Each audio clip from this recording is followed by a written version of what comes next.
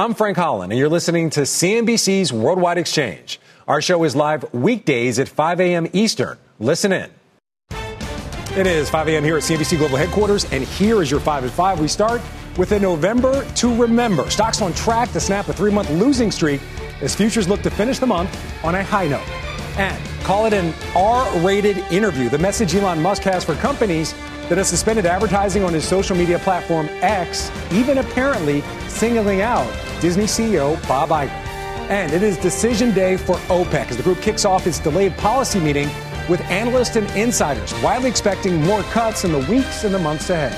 Plus, OpenAI makes it official as Sam Altman secures the top job once again. And then later in the show, speaking of AI, we continue our week-long coverage on the 2023 arms race with a closer look at the healthcare industry. It's Thursday, November the 30th, 2023. You are watching Worldwide Exchange right here on CNBC. Good morning. Welcome to Worldwide Exchange. I'm Frank Holland. Let's get you ready to start your day. As always, we're going to kick off this hour with the check on U.S. stock futures and take a look right here. Looks like the Dow would open up about 170 points higher. Again, it is very early, but a strong start to the futures right now. We're looking to end the month on a high note. With the Dow, the S&P, and the NASDAQ, they're all on track for their best monthly performances since 2022 and set to snap 3-month losing streaks. You can see the upside moves here. The NASDAQ doing the best, up almost 11%, getting another boost from Snowflake and also Salesforce earnings this morning. We're also checking the bond market. Yields hovering near their lowest level since back in September. Take a look right now. We're seeing the 10-year note at 4.29. We saw yesterday it dipped down to about 4.25. So again, seeing yields continue to move lower. Similar story for the 2-year and the 30-year. The long bond moving lower in recent days. We're also looking at the energy market, specifically oil, as OPEC kicks off its production policy meeting today. Take a look. Crude right now up just about 1%. WTI at $78.60 a barrel. Brent crude at pretty much $84 a barrel. Again, both of them up 1%. We'll have much more on that OPEC policy meeting coming up later in the show. All right, that's your morning money set up now. We want to turn our attention back to stocks. The strong month may be fueling hope for a potential Santa Claus rally, but JP Morgan is less optimistic about the year ahead. And in new notes, strategists at the bank calling for the S&P 500 to drop to 4,200 by the end of 2024. That would mark roughly an 8% decline. JPM citing a more challenging macro backdrop for stocks, including softening consumer trends and geopolitical risk. Let's talk much more about this and the broader markets with Seema Shah, Chief Global Strategist at Principal Asset Management. Seema, good morning. It is great to have you here. Good morning. So I think we have to just jump off from that JP Morgan note. Agree or disagree that we're headed towards a downturn in the markets come 2024? They're seeing as much as an 8% drop. Again, the S&P falling back to 4,200. So I partially agree with them. I think that the first half of the year could be a little bit more challenging because I think rate expectations have moved a bit too far, and I think there could be an economic slowdown. But I also believe that once you get towards the second half of the year and some of that economic weakness has passed, and the Fed at that point we believe would have started to cut rates, I actually think the second half of the year could be very strong for the S&P 500. Okay, so you see a better second half. I want to give a sense. The JP Morgan cited geopolitical risk, also a slowdown in consumer spending. Are those the points that you agree with, that we're going to see more geopolitical risk and also consumers will continue to be stretched and maybe slow down on the spending that's really propped up not only the economy, but also the market? So I would agree with the consumer part. I do think that you're starting to see some signs of that already. We saw from the Fed Beige Book overnight that they are starting to see some strains building in that space. And even with some of the Black Friday sales, although the numbers are very strong, you are seeing this dip into buy now, pay later, which does suggest that strains will build as you get through to 2024. Having said that, though, the geopolitical risk, I understand it's a risk, but typically it's best for investors not to trade around that. They typically don't have a sustained market impact. So I think from the macro side, it's really about the consumer. But again, we don't think it's falling off a cliff. They do come into 2024 with very strong household balance sheets, which should sustain them pretty well into 24. Got it.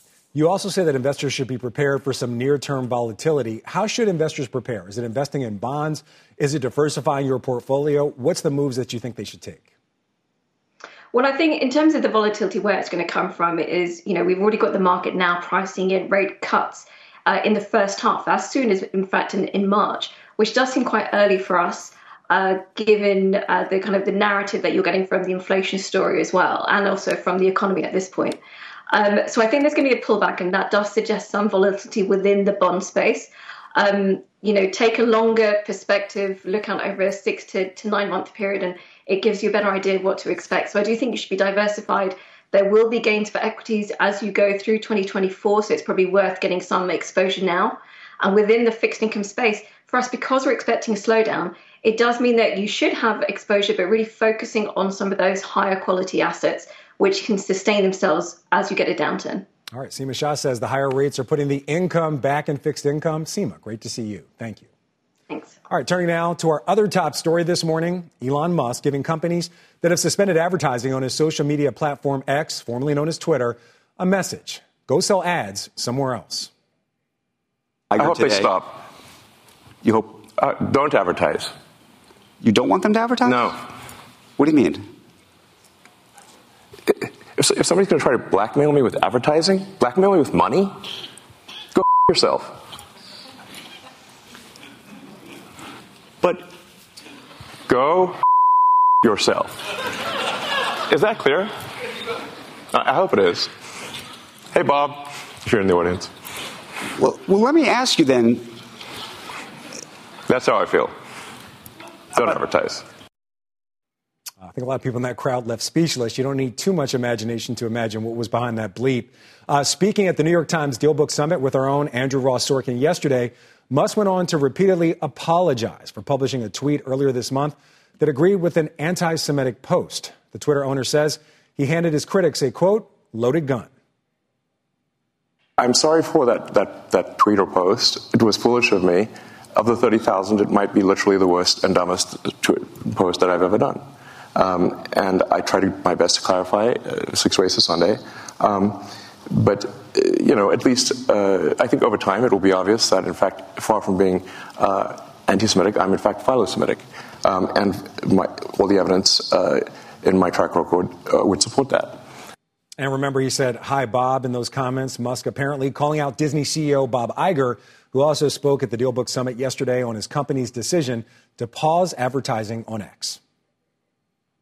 We just felt that the association with that position and Elon Musk and X was not necessarily a positive one for us, and we decided we would pull our advertising. And we are now allowing entities at the company to use X as a platform to communicate. ABC News is a good example of that. ESPN, another.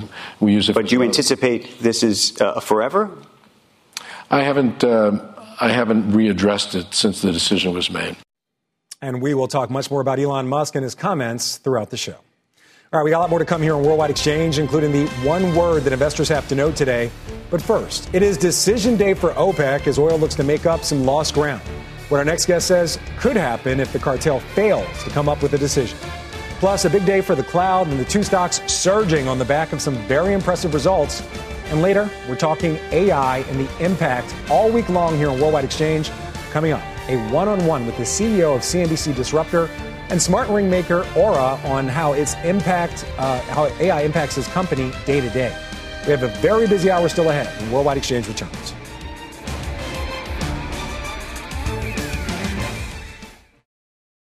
All right, welcome back to Worldwide Exchange. OPEC ministers reportedly gathering this hour ahead of that previously delayed OPEC Plus meeting. This according to Reuters, which says the precursor to the delayed production policy gathering will focus on, quote, internal matters. The key focus for that OPEC Plus meeting will be the differences within the group on output. Sources telling CNBC this week that Angola and Nigeria objected to lower baseline levels for next year. Other reports are suggesting some members are considering new production cuts of as much as 1 million barrels per day. For much more in today's meeting, let's bring in Jorge Leon, Senior Vice President leading the Regional Oil Markets team. He also previously worked at OPEC as one of the main authors of its World Oil Outlook. Jorge, good morning. Thank you for being here. Good morning, Frank. Thank you for having me. So give us a sense. Seems to be a little bit of contention around this meeting. In general and in theory, production cuts would boost prices. Why are Nigeria and Angola, why are they opposed to some of these proposals? So I think that the main issue here is that those production targets were set for 2024 were set in June 2023, but those were preliminary. There was going to be a revision of those production cuts, and apparently Angola, particularly Angola, does not agree with the proposed quota. They're thinking that they can produce a bit more than what the external sources suggest for 2024. So back in September, when OPEC announced it would extend cuts, we saw oil come back up to $80 a barrel. So right now we see it above that leading into the meeting. Oil certainly had a bit of a rally since then. What kind of cuts in your mind are needed to get prices either back above 80 or keep them up above $80 a barrel? I'm talking Brent crude right now. Brent crude trading at $84 a barrel. What kind of cuts are needed to keep oil prices above $80 a barrel? So I think you really need to extend the 1 million barrels per day, at least in the first half of 2024. We think that if there's no extension of at least the 1 million barrels per day from the Saudi voluntary cuts, prices would drop below $80 per barrel in the first half of the year. If OPEC wants to put the oil prices up to, let's say, between $85 and $90 per barrel Brent, then a cut of 1.5 million barrels per day is needed. Wait, 1.5 million barrels a day? Okay. That seems like a pretty extreme cut, especially when it comes to, like, as we mentioned, Angola and Nigeria that are concerned about these baseline levels. Indeed. But I think it's clear now from the market participants that a looming surplus in the market is coming. So there is a need to act from OPEC if they want to sustain the oil price. There's been upside revisions on supply. We've also seen, thankfully, the Israeli-Hamas situation improving. So the geopolitical risk premium that we saw a few weeks ago, has essentially evaporated. So that means that if OPEC Plus wants to keep prices at an elevated level, around $85 per barrel, then they really need to act now. You know, you kind of hit on something I wanted to ask you about. Speaking of upward revisions, we saw the U.S. GDP number revised to the upside. What kind of things do the OPEC Plus ministers, what do they weigh? Do they look at numbers like that when it comes to production cuts or other macro factors going on? I think that the two things that they look at is essentially the demand and the supply. On the demand, what they really want to look is how resilient the global economy would be to higher oil prices. And if you look at the strong growth levels in the U.S. and in China, I think they might think that a global economy could easily swallow an oil price of around $90 per barrel. That wouldn't really derail economic recovery. And on the supply side, they obviously see what is happening on the U.S., how much U.S. shale production could grow if there's a higher oil price environment, and also surprises around Venezuela, for example, lifting of sanctions. I think those are the two elements where they're keeping an eye on. All right. So again, you believe a 1.5 million barrels a day cut is needed to support prices. But what do you think is actually going to happen, and how do you think investors should view that? This is a tricky question. I mean, the meeting is starting in 4 hours. We haven't heard anything, which is a bit worrying. I am confident that the group will finally agree on a cut. I think it's in everybody's interest of the 23 member countries to reduce production to sustain oil prices. I think they will definitely reach an agreement. Now, I'm confident about that, but I'm a little bit less confident than a few hours ago because time is running out. So let's just wait and see what happens, I think. All right, Jorge Leon saying there are some questions about an agreement being reached in this OPEC meeting that's been just a bit delayed, just a few days. Jorge, great to see you. Thank you again.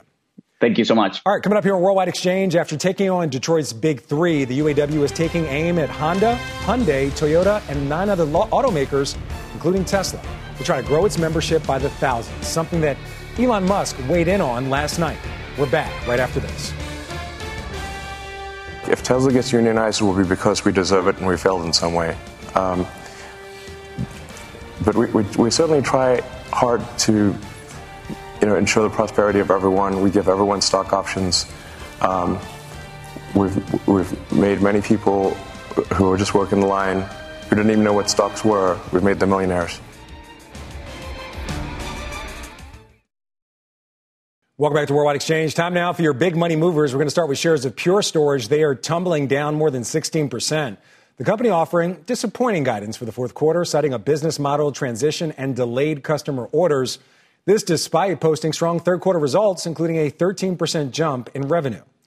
PVH shares also moving lower despite reporting a 4% pop in sales. The Calvin Klein parent company offering a relatively muted outlook, forecasting revenue to increase by 1% when considering the recently concluded sale of the Heritage Brands intimate apparel business. Those shares of PVH, they're down just about 4.5%. Snowflake popping on an upbeat earnings report and forecast. Revenue jumping from $557 million to $734 million on a retention rate of 135%. CEO Frank Slootman attributing the strong results to a broadly stabilizing macro environment. Shares of Snowflake right now, they're up more than 8.5%. And a banner day for shares of Salesforce, surging on better than expected earnings. Those shares up 8.5% as well. The software company reporting an 11% increase in revenue and projecting operating cash flow growth of 33%. The beat helped in part by Salesforce's recent cost-cutting efforts following several quarters of slowing growth rates. All right, shifting gears, earnings today. Shares of Dell, they're also moving higher ahead of earnings after the close. The stock's up nearly 90% this year on optimism over artificial intelligence, which management says will be a key driver for long-term profitability. Investors also listening out for any commentary on the global PC market and if spending on electronics is showing any signs of slowing down. Joining me now with his expectations, Simon Leopold, Managing Director in Data Infrastructure at Raymond James. Simon, good morning. Thanks for being here. Morning. Thanks for having me. All right, let's get into it. The stock having a very strong year. What are you expecting from this report? Yeah, I would certainly say we have a favorable bias on this report. Now, I think the first phase of this year really reflected the PC bottoming thesis, and the latter phase that really kicked in on the last earnings report was expectations that Dell would benefit from AI. And I think both of these are going to continue to drive the stock going forward. Specifically, PCs sound like they're suddenly going to return to growth. But this is facing a very difficult 2023. And the more interesting element, and what we'll really be listening for tonight, are the contributions from artificial intelligence. Last quarter, Dell disclosed that 20% of its server orders were coming from AI platforms. That was a big surprise at the time, and we're looking for follow-up for it. Yeah, I've heard other device makers saying that AI can really change things, including HP Inc., when it comes to their laptop business as well. Something I want to hit on. You mentioned that companies are trying to at least give investors the sense that growth is going to reaccelerate, but I'm looking at this quarter. When it comes to consumer PC revenue, that's supposed to decline 16% according to Street Account. When does this rebound happen, and what's the catalyst for it? Yeah, and I think the catalyst is simply the comparisons. The year-over-year comparisons are beginning to ease. So we expect that we'll see steady improvement in these trends. So if we're down 16% this quarter and we're down by single digits or flattish in the next quarter, that's improvement. That's really what investors have been looking for. And the setup suggests that in calendar 24, we go to low single-digit growth in PC. This is not awesome, not a growth story, but definitely better than the double-digit declines we've seen in the past quarter. Right. Dell is the third largest PC maker globally, competes with Lenovo, Apple, HP Inc., as I mentioned. Give us a sense. What's the competition like right now to not only get this PC business on the consumer level, but also on a business level? And how do higher rates impact all this? Yeah, well, one of the key points about Dell is that it is biased towards commercial PCs and not consumer products. So it is much less susceptible to the essentially consumer whims and the macroeconomic, whether it's employment and purchasing ability by consumer. So it's really that enterprise bias as 3/4, almost 80% of its PC business. So it's going to trend much more with business needs. And so the thesis Dell's been promoting is that as AI initiatives are embraced, that will drive somewhat of this better PC performance for them.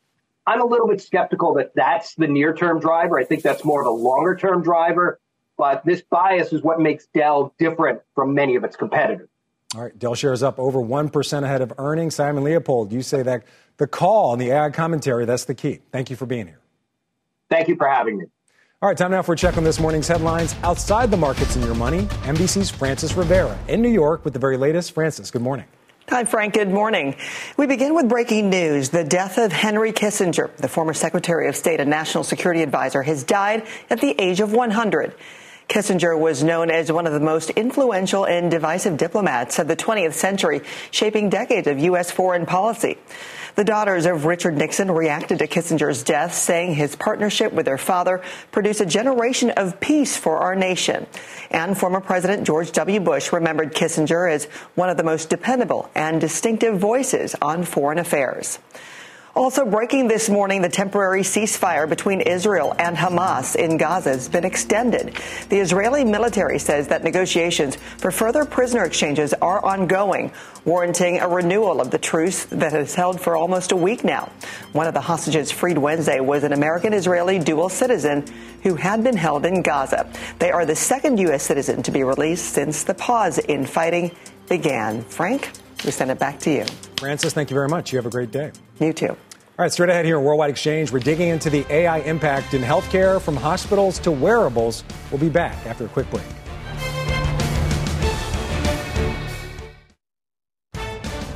It's right around 5:30 a.m. in the New York City area, and there's a lot more ahead here on Worldwide Exchange. Here's what's still on deck. Stocks set to wrap up in November to remember, with the markets moving closer to recapturing 2023 highs. Futures right now, they are in the green. And not holding back, Elon Musk giving a profanity-filled take on advertisers abandoning his X platform over anti-Semitic content. And our AI theme week, it just rolls on as we talk to two CEOs in the healthcare space on how they're integrating the red-hot tech into caring for you. It is Thursday, November the 30th, 2023. You're watching Worldwide Exchange right here on CNBC. And welcome back to Worldwide Exchange. I'm Frank Holland. As always, we pick up a half an hour with a check on U.S. stock futures on the final trading day of November. Take a look right now. We are seeing the Dow right now looking like it would open up about 175 points higher. We're seeing the NASDAQ up just about a 0.25% right now. The S&P firmly in the green. Strong start to the day. A strong November for all three indices as well. The Dow, the S&P, the Dow and the S&P up 7%. You can see the moves right here. The NASDAQ up nearly 11%. All three are now less than 1% away from their 2023 closing highs. We also want to talk energy. Let's look at the oil market ahead of that OPEC Plus policy meeting that's about to start actually very shortly right now, just a short time from now. We see WTI up over 1%. Similar story for Brent crude. We'll be talking much more about the impact of this meeting throughout the day.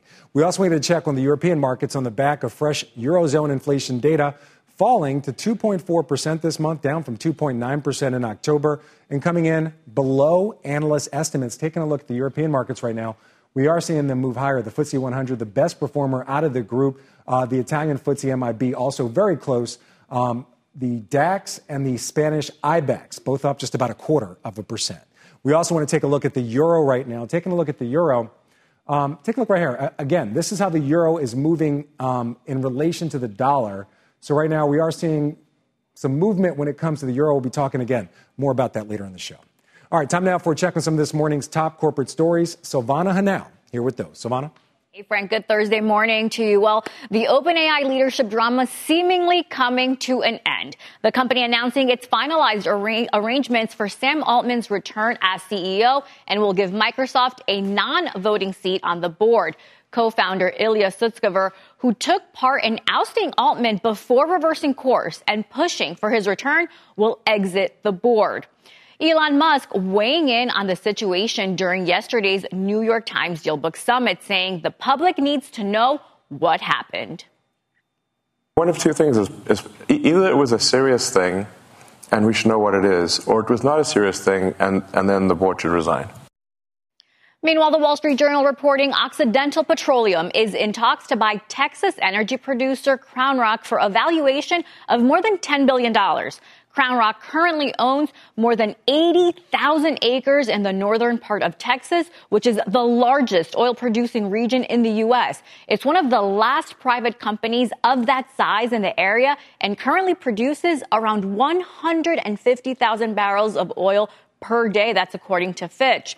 And the United Auto Workers strike's not over just yet. The union planning to launch a campaign with 13 non-union automakers after closing out record deals with Detroit's Big Three. The UAW says the campaign will cover nearly 150,000 auto workers across names like BMW, Honda, Tesla, and Toyota. The participation at every plant or automaker is not guaranteed, and as part of the campaign, workers are in the process of signing electronic cards to support the union's efforts, Frank. Silvana, thank you very much. Yeah.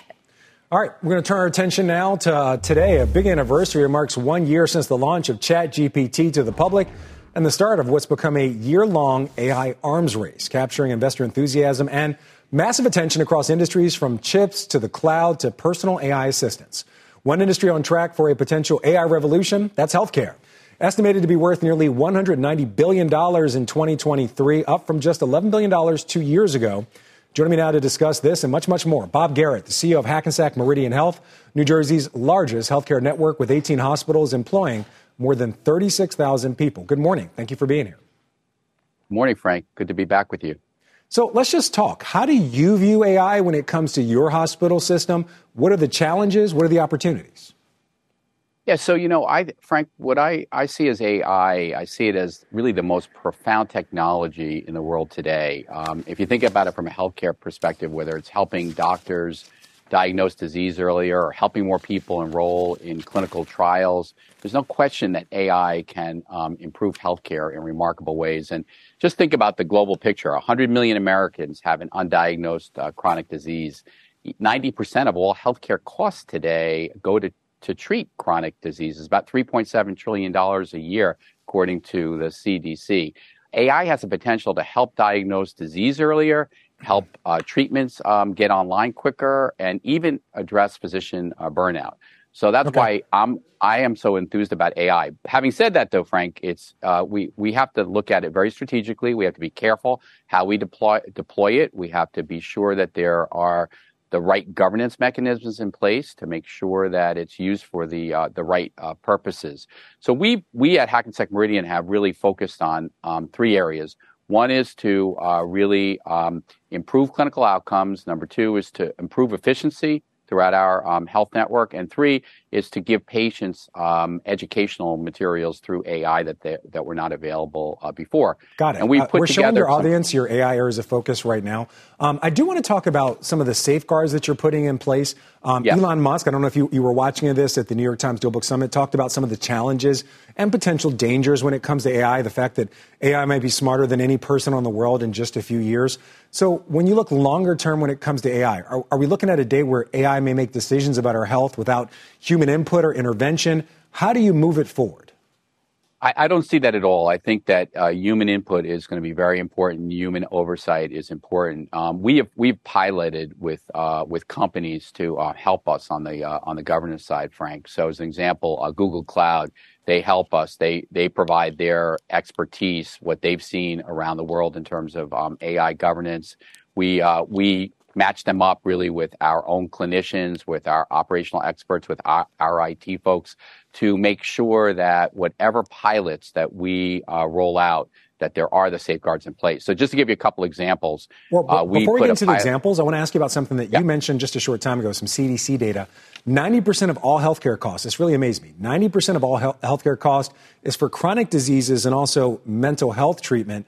So if that's where 90% of the cost is and AI has a chance to reduce doctor workload, I would assume reduce nurse workload as well, does that mean AI is going to reduce the cost of healthcare? It will absolutely has the potential to reduce the cost of healthcare, and we're seeing it again. Just to give you one example, we're looking at AI in improving our operating room efficiencies as an example. So right now there could be holes in our operating room schedule. Through AI, we can make healthcare more efficient by filling those holes and putting patient operations in place sooner. So patients benefit; they don't have to wait as long, but it makes healthcare more efficient. In the area of imaging, as an example, where it's helping radiologists who really have to read hundreds of images a day. It helps them prioritize those that they need to do quicker. Maybe scans that look like they're positive and there might be a cancerous mass, as an example. Got it. So a lot of challenges and a lot of opportunities when it comes to AI. There are a huge amount, but honestly, my takeaway though is let's not let the challenges get in the way. Let's be optimistic. This has an opportunity to truly transform healthcare. All right, Bob Garrett, CEO of Hackensack Meridian, says AI could potentially lower healthcare costs and also get more people the treatment they need. It is great to see you. Thank you for being here. Well, in healthcare, it's not just the providers working to figure out the best way to utilize all of this new AI tech. There's also a massive market for wearables made by Apple, Garmin, Fitbit, and other companies, including smart ring maker Oura. The AI wearable company is a CNBC disruptor and one that just expanded its ecosystem to more than 600 third-party partnerships. Joining me now, right here on set, is Oura CEO Tom Hale. Tom, thank you for being here. Thank you, Frank. It's good to be here. So I'm going to assume that ring on your hand is an Oura. It is. It's an Oura ring, and it's tracking my health right now. All right, so I got on a Fitbit. Yeah. Give me a sense. I don't think this is powered by AI at all. What's the difference between something that we already all know about, a Fitbit, and the Oura, and what are the benefits for us? Well, of course, you know AI is powered by data, and data needs to be high quality. So the main differences of the Oura is that it's measuring from maybe the most accurate side on the human body, which is right here on your finger. It's also presenting that information to a set of algorithms that are making predictions about you. It might make a prediction about how your day is going to go, or maybe, when, if you're a woman, when your cycle is going to come, or maybe you're getting sick. And those predictions are powered by machine learning and by AI algorithms.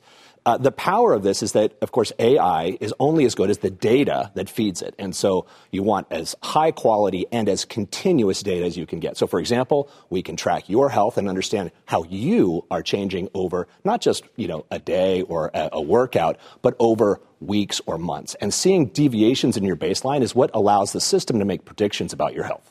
All right, so this ring, you're saying I didn't realize it's the most reliable place to get information about you and your body? Think about when you go to a doctor, where do they put the pulse monitor? They put it right there in your finger. That's because there's like uniform tissue here and the signal's very strong. Your heart pumps, the blood goes straight down to your arm. Right here, you're getting return flow that's going back to the heart. So it makes sense to have a ring. Exactly. I do want to talk to you about some of the challenges. So you just mentioned there's a lot of data just flowing through that ring, I'm assuming to some servers that you have. How do you protect your customer data? They're not patients, but I'm sure privacy is a key concern. It is a critical concern. Obviously, we need to be sure that your data is protected. We will never share or sell your data without your consent. We will absolutely make sure that it's encrypted and secure the whole way through. We think of ourselves really as governed by the same rules as the healthcare industry. So I do want to ask you, I don't know if you can hear. I got a little sore throat right now. What could the Oura do if you're about to get sick or you are sick? I mean, what can it do to treat the problems that you actually have? I understand diagnosis. That's great. Well, so much of what, I think defines our health is actually defined by your behaviors and the choices that you make. Let's say you're getting sick and you feel it coming on. Well, you're probably going to change your behavior.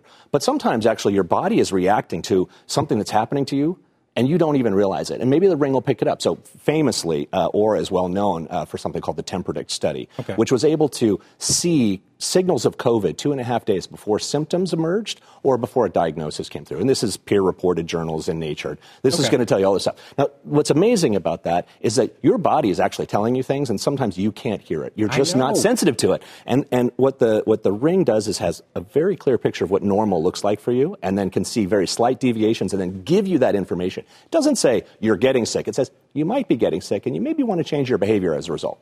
Very interesting tech. I might have to try it out. You should. Tom, it's great to have. I see you're wearing two of them. Great to have you here. Didn't know. Ring, your pointer finger. Take a look, and then AI will be able to predict all things about your health. Now, that's pretty cool. Thanks, right, Tom. Thank you for being here. Thank you. Next Wednesday, December 6th, join the CNBC Work Summit to hear from leaders and experts on the future of work and AI. Just scan the QR code or look at your screen right here for much more information. You can also visit cnbcevents.com/work. Coming up here on Worldwide Exchange, Elon Musk cursing out advertisers over their mass exodus from the X platform. We'll get the take from fellow tech leaders on Musk's R-rated reaction. We're back in a moment.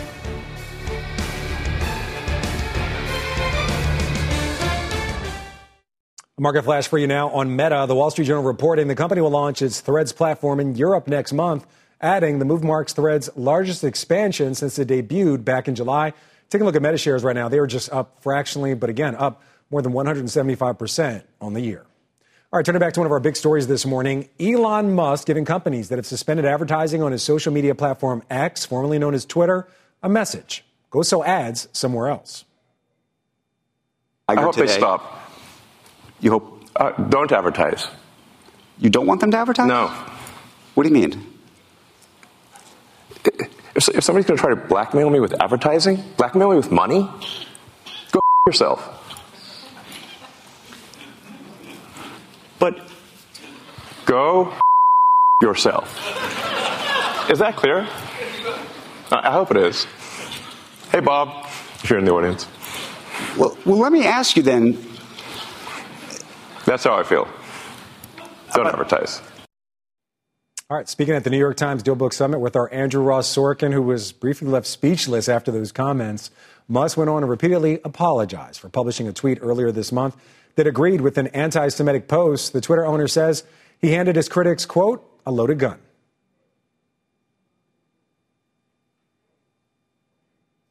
Let's not get over to our own Arjun Gopal, who's live in Helsinki, Finland at Slush, a major tech conference connecting VCs and startups. Sorry about that, Arjun. I thought we were going to play another soundbite. Give us a sense. Those Elon Musk comments, is any reaction there? What did you make of it? Well, Frank, I've been asking a number of people this morning about those comments. Nobody's heard what Elon Musk had to say, and I've got a few explanations for that. I think partly people are in their own bubble here. A huge theme at this conference is finding the next big European AI giant to take on the big US giants like OpenAI and Microsoft, Google and Amazon. So that's a huge focus here, and there seems to be a lot of VCs on the hunt for the next big European tech company, as well as a number of tech companies trying to put themselves out and say, we are the next big AI company. So unfortunately, on the Musk story, you're stuck with my reading and my analysis of it, which is this. Elon Musk used the word blackmail to say that advertisers are blackmailing him. It's questionable whether it's blackmail, whether advertisers want their content next to controversial content. But really, the whole episode to me looked like a scene of a man under pressure. Ad revenues are falling. Advertisers are flocking off the platform. There's debt payments coming up. He paid $44 billion for Twitter, now X. That valuation has plunged dramatically as well. Now, advertising still very much the main revenue for Twitter, even as Elon Musk talks about X being the everything app with payments and social media and everything else. It hasn't quite got there yet. And quite frankly, the company still very much relies on ad revenue. And currently, advertisers do not want to be on the platform. And that outburst, I think, just underlines the pressure, not only on Elon Musk, but the whole of X management is under right now, Frank. Jim, we're not stuck with you. We're graced by your reporting. Great to have you here. So maybe no comments about his advertiser statements and, some expletives there. But what about his comments about AI? Elon Musk has been a very vocal voice when it comes to the dangers of AI. I would imagine their AI is a hot topic. Absolutely. Look, there's two camps in this debate at the moment, Frank. There's the Elon Musk side and many others in the tech industry that says AI is a threat to humanity. It needs to be controlled. We need to be careful about how it's being developed. And there's the other side saying, well, those people are fear-mongering. They're doing it so that there's regulation that comes in place that actually helps the big companies out. So that's the two sides of the debate, and that's playing out here in Europe. One of the interesting things in the European Union is there's a big AI regulation going through the legislative process in the moment, and it's expected to come into force pretty soon. And there's two sides. There's the European Union lawmakers saying we've got to regulate this stuff now before it's too late. And there's the industry saying you can't regulate this now. We don't even know the full potential of it. And what all you're doing is putting Europe behind the US and China when it comes to the development of AI. So that's from the European perspective what's playing out here. It's a debate, I think, also playing out in the US as well. And it's clearly one that doesn't really have an answer at this point. I think it's going to be fascinating to see. Right now, it's very clear the big US companies have taken the lead. The Chinese companies are also very closely behind. The Europeans still very much trying to find their feet. There's been a number of interesting deals done in the past few months where European startups with very little product, mind you, have raised millions and millions of dollars from high-profile VCs and investors. And they're betting big now that Europe can produce a player much like OpenAI to compete with the US and Chinese tech giants, Frank. Arjun Gopal live at Slush in Helsinki, Finland. Great reporting as always, Arjun. Good to see you.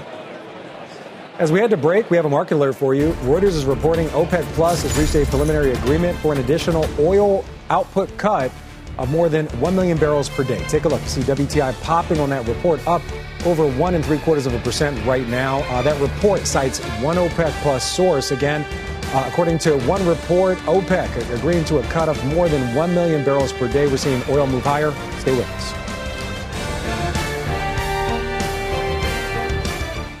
Welcome back to Worldwide Exchange. Time now for your WEX wrap-up. We start with Disney, adding Morgan Stanley CEO James Gorman and former Sky CEO Jeremy Darroch as its new directors, as its board to the board as it faces the prospect of two separate shareholder challenges. In China, factory activity falling for the second straight month during November. Non-manufacturing activity also showing weakness, hitting a fresh low for the year. Shares of Salesforce moving higher after topping third-quarter earnings estimates. The company reporting an 11% increase in revenue and forecasting operating cash flow growth of 33% next year. NASCAR reportedly inking fresh TV and streaming deals with Amazon, Warner Brothers, and Fox. Those deals are worth $7.7 billion, 40% higher than previous arrangements. That is according to the Wall Street Journal. And GameStop giving back some of yesterday's gains, where it jumped nearly 20%, its best performance in 2 months. This is the company prepares to report its earnings next week.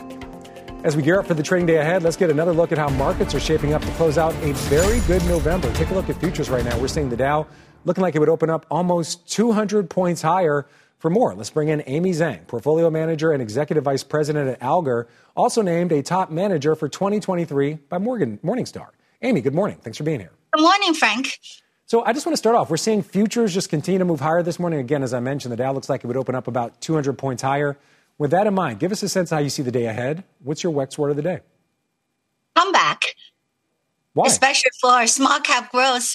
Well, because small cap growth stocks has been a bear market for almost 3 years, and largely due to the period of rapid rate hikes. And as you're seeing that, the headwind is turning into a tailwind slowly, and definitely in 2024. So I think, 2024 should be a strong comeback year for small cap growth stocks. Okay, so you're saying it's a comeback year. One of the things that you're looking at is the S&P 500 small cap growth index. If investors want to play it, there's a couple ETFs we're going to show you right now. Why are you watching that one in particular? Why not just the Russell 2000? Well, I think that's a growth index. We're looking at the S&P 600 small cap growth index, and in fact, it's trading at a very steep discount. About 22% to S&P 500 at the moment. And historically, in the last 20 years, the average premium is about 14%. So you could see the valuation gap is really wide, that you could drive a truck through it. And we really expect the valuation gap to close. And you've seen some of them reversion to mean already, and we think there's a lot of catch-up left, in the years to come. All right, so you're saying small cap growth essentially at a discount right now. I want to get some of your picks for us also in the small cap space. One of them's Pros Holding. Why are you so bullish on this name? Yeah, Pros is a cloud-based software company that specializes in price and revenue optimization. They utilize predictive and generative AI to turn data into actionable insights. What is really special about Pros is that it has over 30 years of experience building AI and machine learning algorithm. That's really their secret sauce. And the company has spent, about 25 to 30% of its revenue on R&D for many years. So it's a very heavy investment. And all of those have, coming to fruition now. And the company, this year specifically has reached the inflection point of becoming cash flow positive. And we think it is really well positioned to accelerate growth with continuous margin expansion in the next 3 to 5 years. The phrase special sauce, that leads us to one of your other picks, a personal favorite of mine, Wingstop. I order from there on Sundays when I'm watching football. But you say this isn't actually a restaurant company, it's a tech company. Give us the elevator pitch on why you think people should invest in this name. Yeah, well, it's a very special company at the heart. The core, it's really a tech company because it has, done a great job in terms of digital transformation. In fact, the company wanted to have every transaction digitized, and they have tremendous customer data that they can turn that data into actionable insights for themselves, better engagement. Okay. And in terms of the business, it's a very capital-light franchise model. So it has the highest cash-on-cash return, one of the highest in the industry, over 60%. So it's really a very attractive company, and also has a rare combination of double-digit unit growth and same-store sales growth. Right. So very special company. Wingstop shares up almost 50% year-to-date. Amy Zhang, great to see you. Thank you for the picks and your time. Yeah, thank you, Frank. One more quick look at futures right now before we let you go. As we mentioned, the Dow looks like it would open up just about 200 points higher right now. We're seeing the S&P and the NASDAQ about 0.25% higher right now. Thank you for watching. Squawk Box coming up next.